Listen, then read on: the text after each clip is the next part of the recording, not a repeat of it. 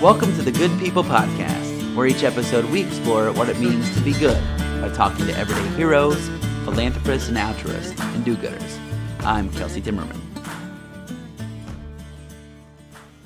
All right, I'm here with my buddy Jay Mormon. Jay, how's it going today? Good, Kelsey. How are Drinking. you? So what are we drinking today? Gumball Head. After you treated me to some... Kentucky Breakfast Stout. That's what we started. That was pretty special. Yeah, that we was should have been talking during that part, probably. Yeah, but well... we're on to our next Well, beer. that's what I like about doing this. I feel like these are conversations that we have when we're just having beers with each other too, right? And if bars weren't so noisy, we could go out to one of the local places and sample a few. Yeah. Mm-hmm. But here we are. Yep. So today we're not gonna have a guest on this episode, and we're gonna try to pepper in some episodes where just the two of us chatting as if we were at a bar. Yeah. Right? We're at the bar at your house. That's what we're at right now. Sure. So to kick things off, what do you feel like is like the most extravagant thing that you purchased recently that seemed to be excessive? Like you spent an amount of money that you really wouldn't want to tell someone that maybe you spent that much money on that thing. Yeah, of course. Yeah, that's one of those things we all know we're doing it when we do it, right? Yeah, so I was in Louisville visiting family, and my brother-in-law, Greg, and he'll love to hear I'm giving him credit for it, said, hey, Angel's Envy Rye, which is a bourbon. Oh, wow. Angel's Envy is based in Louisville, and he said, but they have this rye out that's an unusual release. Well, that's funny because I imagine him as like the devil on your shoulder, and it's called Greg, Angels. Greg kind of is that, yeah. So I went over to the place, the liquor store that's close to my mother-in-law's house, and I said, where is this bourbon? So I went and looked and found it, and it was $110. Wow. Yeah. Now it's not a jug. It is just a normal bottle of bourbon, right? So you can't play music with it when you're done. You can't play music with it. You can't do much with it. But it was so good, I got it. And I remember my wife even saw the receipt. She's like, "Oh my, $110 for a bottle of bourbon."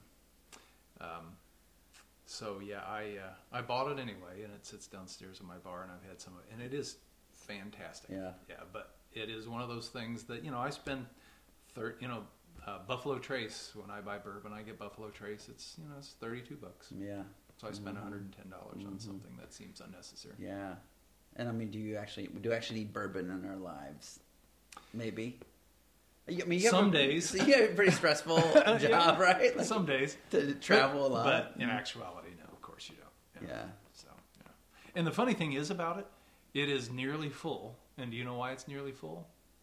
Because I spent $110 on it. Like, and I just have it every once in a while. You're hoarding it. Right. I'm not drinking. Right, because I spent It's like drinking gold. Yeah, which makes sense, but kind of stupid at the same time, because I spent money on it. I feel like I should hold on to it. Well, even today's beer that we started with was one that you'd saved, right? You don't, you said you weren't going to crack open another one today. So no, I see where our friendship stands. You only deserve one. One special beer. Yes. So I have friends that say, hey, they've got this special release of this whatever beer at the liquor store. Go pick one up. It's behind the counter. You have to ask for it. And I save those because they're also, you get a bomber of beer for $40, and it's more than you might spend on a pack of Miller Lite. What's a bomber?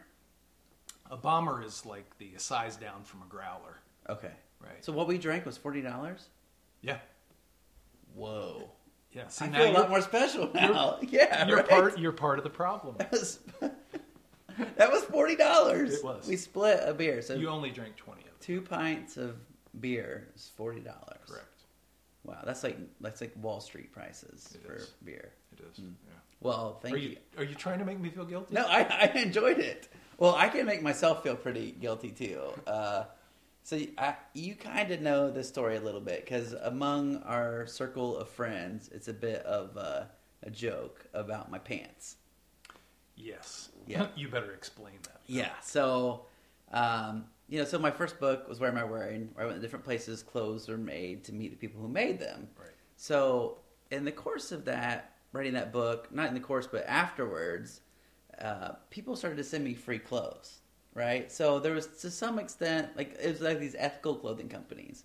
And to some extent, there was like maybe a bit of like entitlement of mine that people would just send me clothes, right? Yeah. So I was speaking at Peace College in Raleigh, North Carolina. Okay.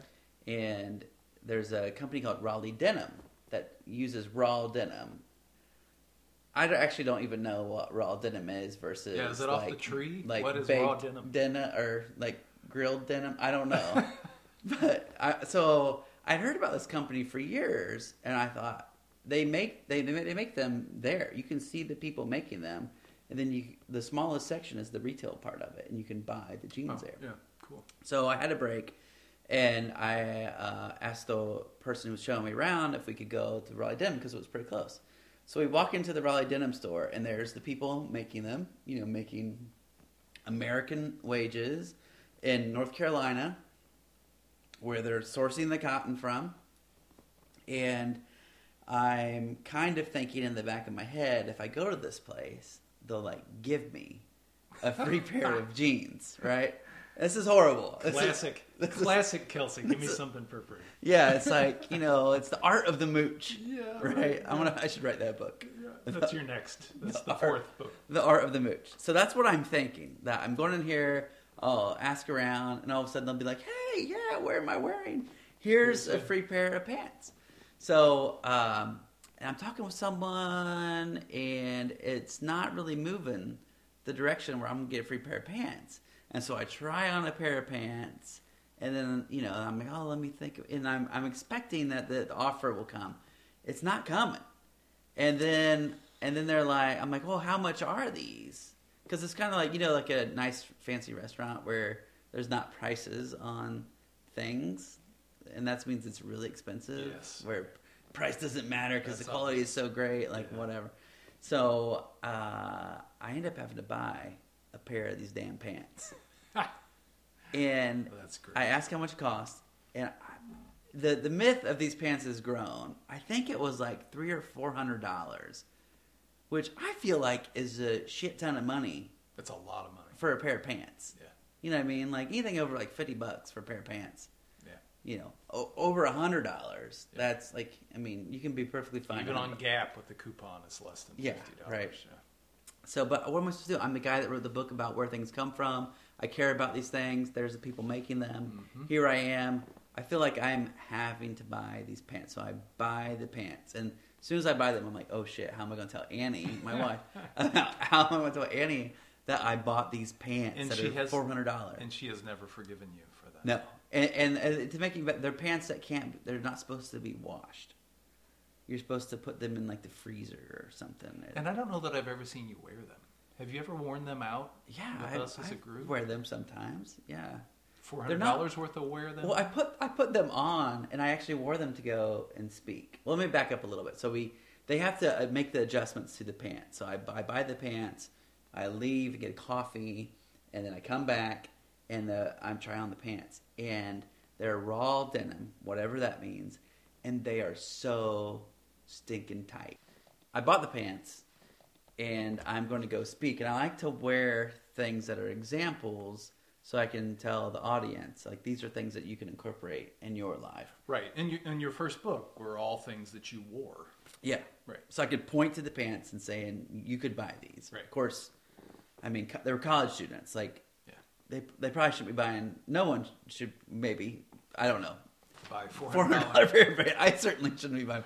So I put them on, and I'm being driven to this event by my host, and I'm like, how am I going to tell Annie? And then I get a phone call from Annie saying, did you just buy a pair of pants for $400? Because she was watching the bank account? The credit card company called her. It was so out of the ordinary. That is great. The credit card company's like... You were busted. Oh, instantly. Yeah. Yeah, instantly. So then I have to wear, then I go to speak at the event, and I feel all guilty for a $400 pair of pants. But, and I wear them. I think Annie has eventually, she's washed them since then. I was not... denim. I was not allowing them to be washed, but then she just was grossed out by it, so they... have been washed. So $400 pair of pants I could not wash. So is that unethical?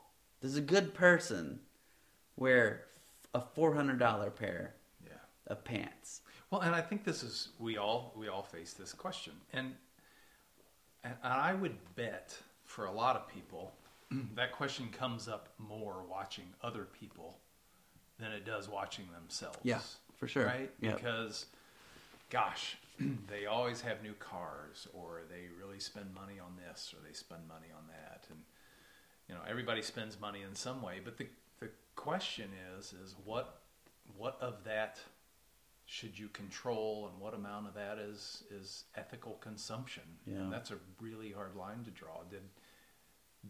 So if I'd have bought a bottle of Buffalo Trace for $70 less than what I spent, what could I have done with that $70? Yeah. Do you have? What would I have done with $70? What could you have done with the $350 net? Oh wow, yeah. I mean, do you have examples of? What would you have done with that money? What could you do with Yeah, you could. So right now I'm helping Rosie, who I wrote about in Where Am I Giving? She's in Kenya. She lives in the most violent slum in Kenya. Right. I'm helping put her through school, and that's about how much I've given her for a semester of school. For this amazing woman that has so much potential and is a leader in her community already. Right. And so, yeah, that's the kind of thing that you wrestle with. You're growing her future for the cost of a overpriced pair of jeans. Yeah, there's a guy in Kenya who... Kenya is really easy to give money to because they have something called M-Pesa. And I have an app on my phone where I can directly send money to Rosie right now. And it will get to her instantly. Or my friend Collins. And I spent $15 to Collins one day. I was writing about him. Sent him $15. And he's like, thanks, I'll be able to eat for the next month. It's like, what? Wow. So a lot of this thinking for me started when I came across a philosopher named Peter Singer. And he has an amazing book called The Life You Can Save. He's been using this example about a child drowning in a pond. Okay. And to me, it's pretty foundational for anyone who's thinking about their impact and what is wrestling with the things that we're just talking about. Yeah. Is it ethical to spend $400 on pants, $110? What was it? $110 on bourbon. Is that ethical? And so I want to walk you through this example. So let's say that you're going to work. Is there a detention pond, or is there a pond near where you work? There's a river. Oh, there's a river. Oh, there's a river. Maybe right out the back door, yeah. Yeah, let's say it's even less imposing than a river, and you have a small, shallow pond that you could wade into easily. Okay. Without any risk. So not the river, because who knows, the White River. Just to step foot in that thing, the pollution alone. It's dangerous. It might be a little dangerous. So let's say you're walking into your office, and you're dressed for a nice meeting. You're in a good suit. And you look and you see a kid drowning in the pond, and it would be pretty easy for you to step in there and save this kid. What do you do? Well, of course. I think any rational person is going to say that they would go walk into the pond and pull this child out of the water. So let's say you have the important meeting's coming up. You're going to miss the meeting. You're going to miss the meeting. Your clothes are going to be muddy. You're either going to have to go in there and be like, explain why you're muddy. Of course, you'd be like, I'm a hero. But I'd take credit. You'd have to go home and change your clothes. Let's say you'd miss the meeting. It's a child, right? I picture one of yours or one of mine in their younger years. Yeah, absolutely. Yeah, so I think it's worth it, right? I think everyone who's listening can agree that it is worth the inconvenience of having to go and have your suit dry cleaned, or the expense of that to save this child's life. So are you obligated to do so? If you don't do so, well, someone like you should have done that. Of course, yes. I would think socially that part of that is the social pressure of you have to do something about that. And if there were a group of people standing around, that everyone in that group would believe that was the right thing to do. So if you walked away, would it be immoral? Just turn your back and walk away? Yes, absolutely. for sure. So let's say there is a group of people. There's a group of people of your coworkers. You all see the child. Are you less obligated to save the child? Wow. Yeah, that old. Yeah, we often say if no one owns a problem, or if everyone owns a problem, no one does. Yeah. You say that at your office? Yeah. Yeah. Right. Yeah. So, yeah. But no, I don't think you're any less. I would hope you're no less obligated, right? You should. Everyone should be making the effort to go there, and you would think as a group, every individual would take a step forward rather than wait for someone else. I mean, there's something called like the bystander effect, right? I remember in my first aid classes in college, and when I was working to become a scuba instructor, where they talk about like how sometimes if you're the only one there, you're more likely to jump to someone's rescue than if there's a bunch of people. They're less likely to step forward. Right. So let's say that obviously your actions can go in there and can definitely save that child's life, and you can do that. Now let's say that child is on the other side of the globe, but yet your actions can still save that child's life. Yeah. Are you, just because you're not in proximity to that child, are you less obligated to save that child's life? Yeah, gosh, that's rough. That's where I see where you're going. Yeah, that's a lot harder. I mean, if you think about it in just plain logical terms, no, of course not. Yeah. The challenge, as we've talked about in other podcasts, is the challenge is the activities it takes to actually do that. But no, logically, of course, you've got to still do the same thing, and distance or proximity doesn't matter. Mm-hmm. But that makes me very uncomfortable. Yeah, that question makes me uncomfortable. Yeah, it can seem like a big leap, but I feel like it's not necessarily that big of a leap. Yeah. So Singer points out, and this is where I think that leap makes it challenging, right? So he points out that 27,000 children die a day of preventable diseases. Yeah. And often, it's our resources, our money, given effectively, can save a life. And so his thoughts, which he first came up with like in the 70s around this, have really in the last decade launched. Your beard's making me burp a lot. Sorry. Has launched a movement called Effective Altruism. Okay. And it's a more analytical way of looking at how we can effectively make it a positive difference on people and planet, right? So one of the darling organizations of effective altruism is an organization called Against Malaria Fund, and they've done the math and they've done the studies, like a very analytical approach, and the minimum amount of money that can be spent, the most effective way to spend money to save a life, is $3,400 of malaria bed nets in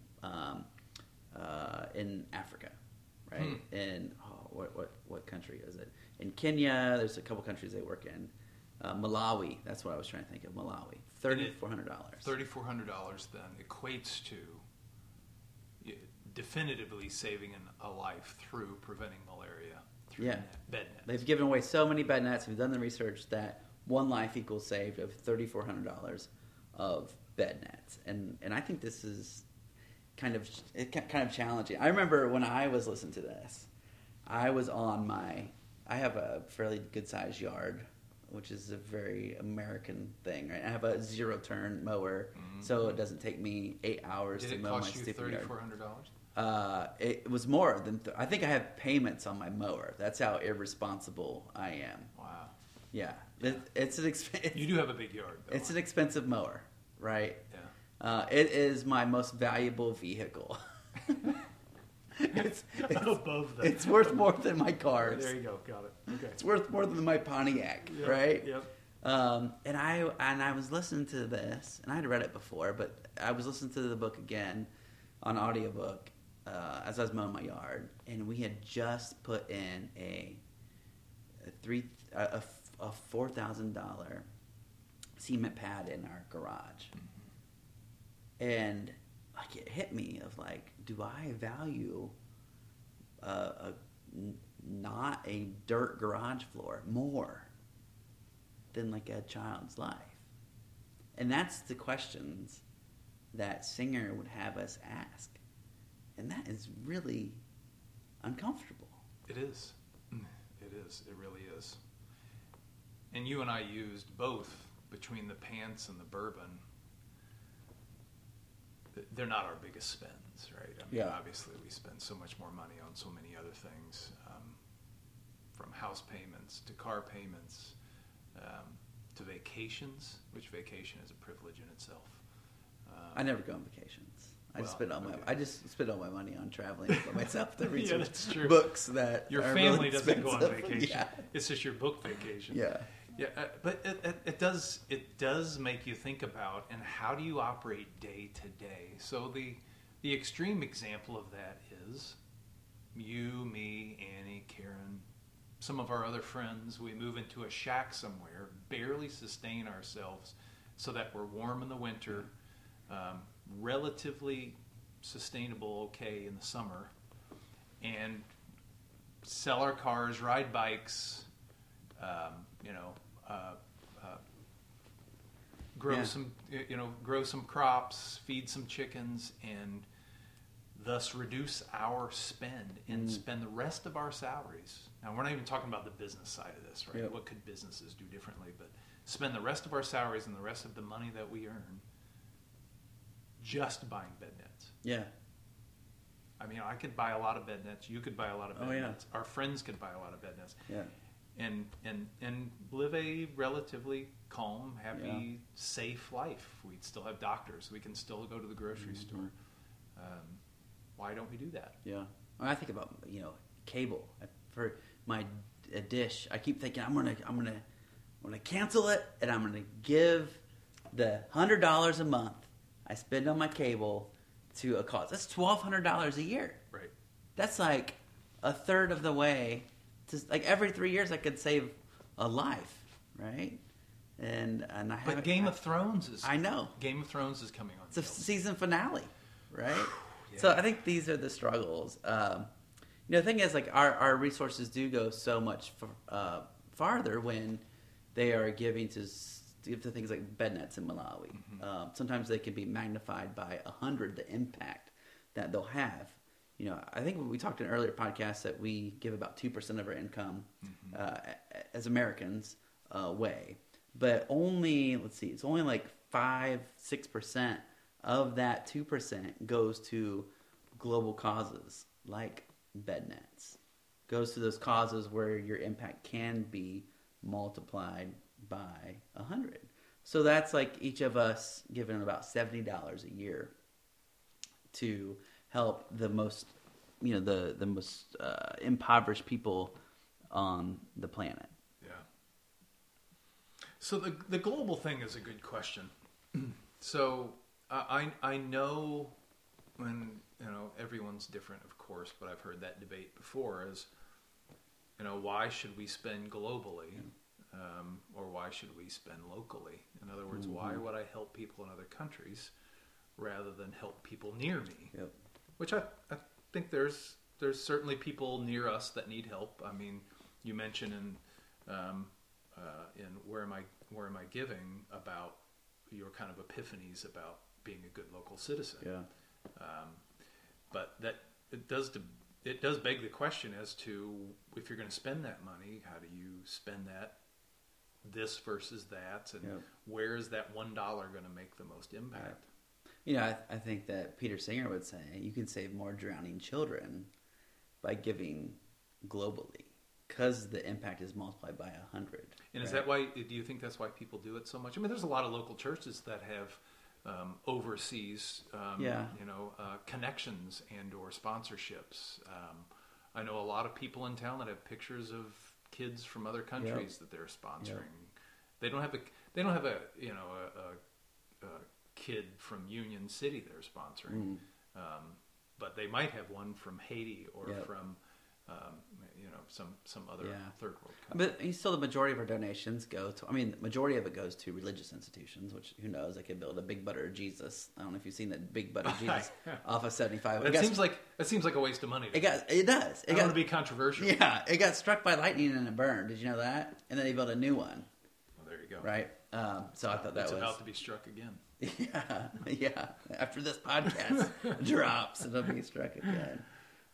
So yeah, I think that still we do give more of our money locally than globally. So effective altruists, like Peter Singer, would say that we should focus all of our resources. And I don't wholeheartedly, but I love this example that Singer provides us. I think it's super challenging.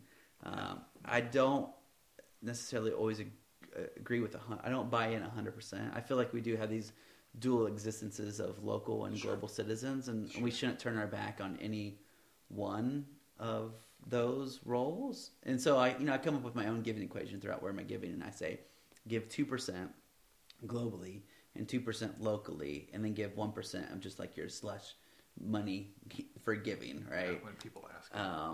When people ask, or for arts programs, or things that aren't directly keeping people like alive or helping the most impoverished people in our community or around the world. Another really good thing that comes up through effective altruism. There's a couple good books I recommend. Life You Can Save by Peter Singer. It's a short read. Life You Can Save. The Life You Can Save, and he talks about he shares his pond example. And another one would be Doing Good Better by Will McCaskill. And I forget which book it was, but it talks about people have really taken it to the extreme. Like you said, about living in a hut, living on $12,000 a year, or living on where they've taken the entire income of the planet and divided it by 7 billion of us, of how much of that income should be allowed to you, and living off of that and then giving the rest of it away. So some people take it to extremes. And here's one example of extremes. And this is a kidney donation, right? So how many kidneys do you have, Jay? 2, I think. You have 2, right? So you're walking around with 2 healthy kidneys. How many do you need to live on? 1. Yeah, you just need the 1, right? So there's this group of people who, like, what? I have an extra kidney. I could give this kidney away, and there is a 1 in 4,000 chance of death from giving your kidney away. I was telling Annie about this, and she's like, when I started researching where am I giving, she's like, no, you're not giving your kidney. You're not doing it. And I think it's because maybe she wanted my kidney. Probably. Yeah. Probably. She wants you to save it. Yeah. So 1 in 4,000. So an effective altruist would say if you decide to keep both of your kidneys, you are valuing your life 4,000 times more than someone else's. Yeah. And it seems like, yeah. So Singer takes everything from the perspective of it purely is a math equation, basically, right? And I don't think anybody could dispute the logic behind his statements, right? Because those things are all true, right? And I think the pond example is the best one. It's just it is hard in the day-to-day to make that choice when you don't see a kid struggling in water, right? Mm-hmm. So you don't see it, you don't know it, you've never met them. There are barriers to getting those solutions in place, so you just keep on going with your life. Yeah, right? It's a kind of a flaw of our heart trumping our heads that we don't think analytically. I think of I have a friend who has a very sick child, and they've been so much support from the community, and I am personally thankful that they've gotten such an outpouring of support.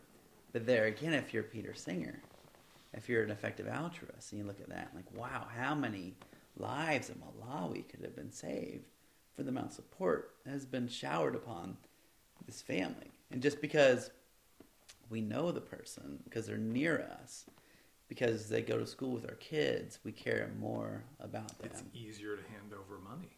Yeah, and I've given them money too. Yeah, you know. Yeah. And you can see it, you can touch it. You see the situation. That is where I'm the most motivated. And I know you and I have talked about this, but I would love to have a place where I know I was handing it to people without them knowing where it was coming from. I would be much more likely to do that than to hand it to a kid in a pond in another country. Yeah.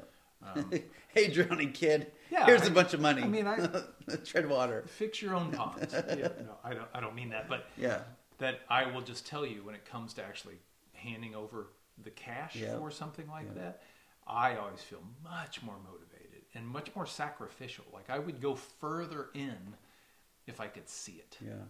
If I know it, if I could feel it. We talked about the podcast about Haiti. We talked a little bit about that and putting money into a place that I knew what I was touching, right? And the disappointment when it didn't do what I thought it was going to do. If I could give that to someone and do something with it that I knew was direct, I'm more likely to do it.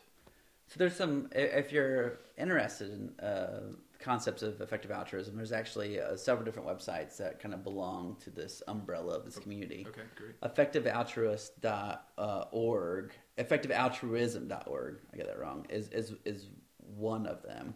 I feel like one of the best ones that rates different nonprofits, and each year they select the top ones. And this is the one that's like selected, the Against Malaria Fund or Foundation, I can't remember which it is. And it's givewell.org. So they make recommendations. And like these are like triple blind, double, I don't even know the terms for it, like studies. And so they recommend them. One of the other ones that's been kind of been darling of the movement is an organization called Give Directly, where they just give money. But you talk about that in the book. Yeah, they just give money to the community, individuals live in a community who are in a community that is at a certain poverty level. So not everyone that gets that money might not even be poor, but majority of people in that community are. Yeah. And they've done studies on that to see how effective that can be. So that's Give Directly. Another great place is Singer actually has a website. Life You Can Save is the book. LifeYouCanSave.org is the website, and he also makes recommendations, and they're very parallel, the GiveWell ones. But he also asks people to pledge to give a certain amount. So this is something I would love for you to do. So go to lifeyoucansave.org and you plug in your income, and they'll tell you what percent of your income you should give. Wow. Yeah. So like if you're making a poverty wage, it will not tell you really to give anything. So it is weighted in a way that's I need to do that. Yeah, that's fascinating. Yeah. So I think would be really good for you to do. Yeah. Probably make me feel very challenged. Yeah. Right. Yeah. Because he's very much up. I think if the Western world gave 2%, if we all gave 2% of our income, we would end so many of these preventable diseases. But we're not all doing that. So the Americans maybe are, but we're not focusing on those things, right? Right. So if we all gave 2% to these preventable deaths, the Western world all collectively, then we could eradicate some of these diseases and save these lives. But we're not necessarily. We're not doing that. So he would suggest that then we have to more than make up for the other people. So I would be fascinated to see like what percent. You don't have to tell me the percent, but just to look at it and like, oh boy, that would be a lifestyle changing amount of money to give away those causes. Yeah. So all the listeners go and check that out. I think if you make like $50,000 a year or more, he might say around like that 2%, right? But it goes up from there. So back to my pants. I think about Collins and being able to eat for a month. I think about Rosie. You can go to school or Collins can eat for like half a year practically. and Rosie for a semester can go to school for a semester for my pair of pants, and how should we feel about that? And I don't necessarily think I don't want to make people feel guilty. I feel like guilt is not like useful, but I think these are questions that we all need to be wrestling with. Is my garage floor worth it? Is my pants worth it? Do you think the best start to that is to contemplate and be mindful of those decisions? Because I don't know that you or I could say, look, you need to go live in a hut. Yeah, I don't want to live in a hut, Jay. But it is. I don't want Annie would. I don't know what live in a hut with you and Annie. Annie would leave me. That doesn't sound great. But isn't that part of what you would ask? Is that people contemplate those decisions and contemplate the money they spend? Yeah, it's all relative. But at some point, if you're not conscious of what you're spending, then you're not caring. To be more aware of it, and then also to be more intentional about the responsibility that comes with it and how we're going to give, right? I think Singer sets a high bar for us to, like a high, uncomfortable bar. Yeah, I think we need to be more aware of what we're spending money on, the impact that money can make, and the responsibility that comes with it to give more. Right. I think that's the least we all can do. Yeah. Go to lifeyoucansave.org, enter your income into that formula, see how that makes you feel when you see that percentage and that number, and then that's the first step. And then you can kind of just be more intentional, and maybe you can give more, but it can also drive you crazy. I've